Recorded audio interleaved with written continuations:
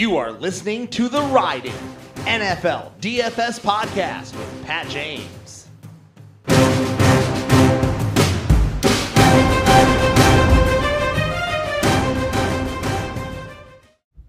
Welcome, everybody, to the Ride-In DFS and Betting Podcast.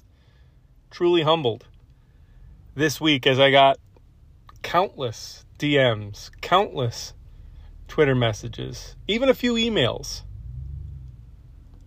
asking where the Ride-In DFS and Betting Podcast was. It was my plan this year to only do the Sunday live stream. This is by the way, a true edition on the road, mic'd up in the car. So it was my intention to only do the Sunday live stream based on everything that I have going on.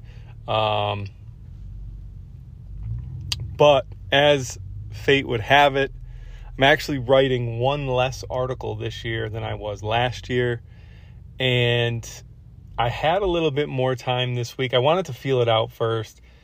Had a little bit more time this week than I originally thought I was going to have. So it looks like there will be the traditional Ride-In DFS and Betting Podcast, which means a rundown during the week, a Sunday live stream, and then a Monday recap with some showdown thoughts on each episode, maybe some betting picks, things like that. Don't quote me, but we're going to give it a run. But like I said, humbled that, I did not think anybody was going to miss the podcast, but I was, copying, pasting the same message over and over and over through Twitter messages, DMs, emails that, it was only going to be the Sunday live stream. We're going to try to bring it back though. Because I'm doing the work, so I might as well share it with you guys. Speaking of which, if you're a big college football fan, I think it's pinned to my Twitter profile right now. It is a doc with all of my college football bets in it. I pride myself on my ability to handicap college football. I just have never shared it with others. You guys mostly know that college football was how I got started in the industry. I wrote college football betting and DFS for Roto Grinders and Project Roto. That was how I first started, which kind of parlayed into NFL work and PGA work, which I also love. But college football was always my first love. Up 24 units through 3 weeks, I believe. I think I'm like 17-6-1 on spread bets or total bets throughout the first 3 weeks. But we're back, and we came back pretty heavy this week with a 160 score in cash. Really wasn't a sweat at all. In most of the double ups that I played were the heavy hit, single entry but large field. Tried to get in as many of those as I could. Obviously, you have to play some 100-mans, some 200-mans, things like that when all those other ones are entered. But I think in the one that I looked at specifically, there was like 9,000 entrants, and I was inside of 700, right? So 160 was a really good score. I didn't play a ton of head-to-heads this week. I kind of went more double up. But the head-to-heads that I won, it came out to 93% of head-to-heads. And this was the team: Anthony Richardson at quarterback, Joe Mixon, and we'll get to that in a second, and Jamal Williams at running back. I played 4 wide receivers, which is unusual, but I jammed in Justin Jefferson, Tyreek Hill, Calvin Ridley, and Jaden Reed. Isaiah Likely, unlikely to score at tight end, and the Commanders almost did it again, and the Commanders defense. I thought it really wasn't. A lot of people played Jalen Hurts. A lot of people actually played Justin Herbert as well. I think that's because value opened up, so there was really nowhere else to spend, so people just got off of Anthony Richardson. I used that money to get to 3 expensive wide receivers, I had a ton of faith in Justin Jefferson, a ton of faith in Tyreek Hill, and a ton of faith in Calvin Ridley. And when I looked at the running backs, McCaffrey going on the road to what I thought was going to be a Pittsburgh defense that could bottle him up, I didn't want to play him.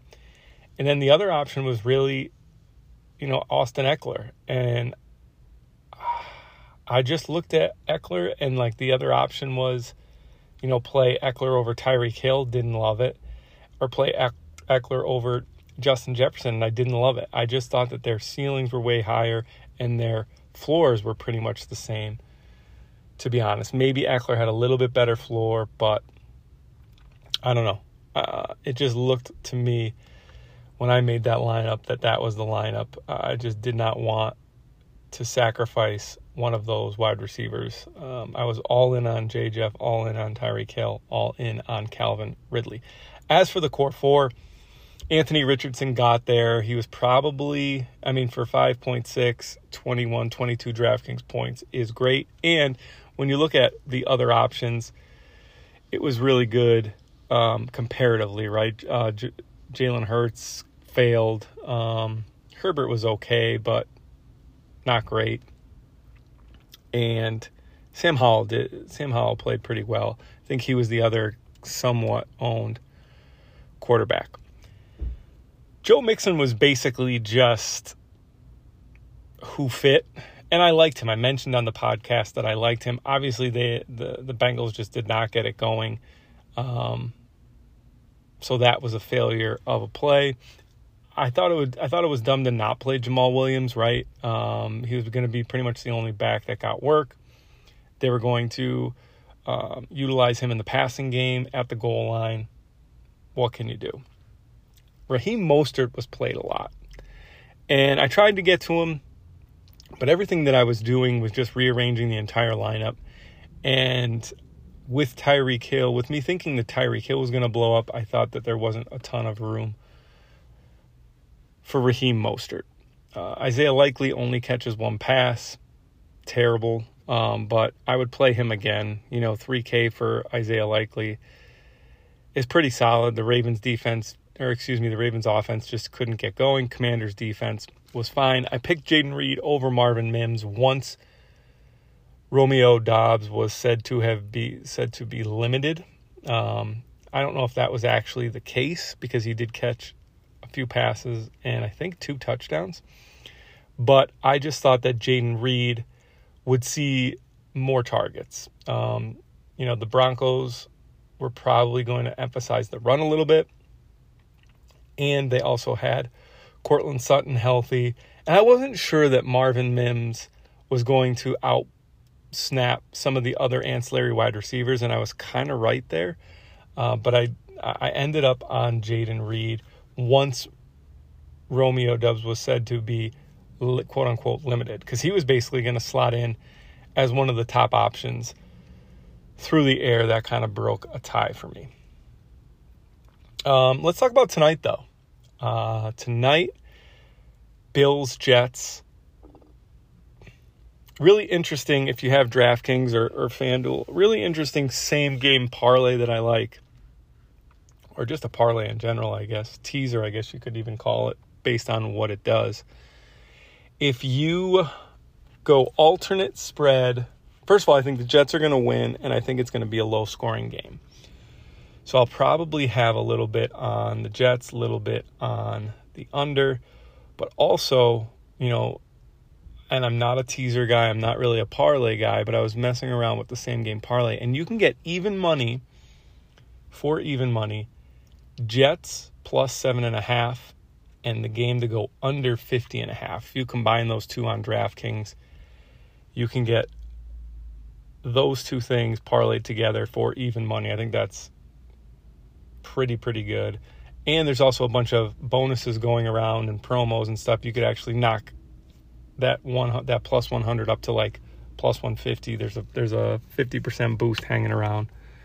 But I think this game's going to be pretty much a slugfest. The Bills' interior offensive line, I'm afraid that Quinn Williams is just going to tear it up. And honestly, I don't know how well the Jets are going to move the ball in the Bills' defense. Both games last year stayed under 37 points. It's at 45 right now. And, anytime these two teams get together, it's just messy. Like, I can't see them going back and forth, especially with the guys they have on the outside. I think Sauce Gardner contains Stephon Diggs, and I think the Bills secondary does a good job against the Jets. I don't know if either team can run the ball with much efficiency. So I think this game is like a 23-17 Jets win, something like that. That's how I handicap it. So if you're playing Showdown, you're betting tonight, good luck. Check out that doc pinned to the top of my page if you want to bet college football. I also put my NFL bets in there, but I don't bet NFL at the rate or the clip or the volume that I bet college football. I already have some bets for week 3, I guess it would be 4 actually, but there's a week 0 in college football. So I'm back. We're gonna try to rip off all the podcasts that we normally do. Let's ride.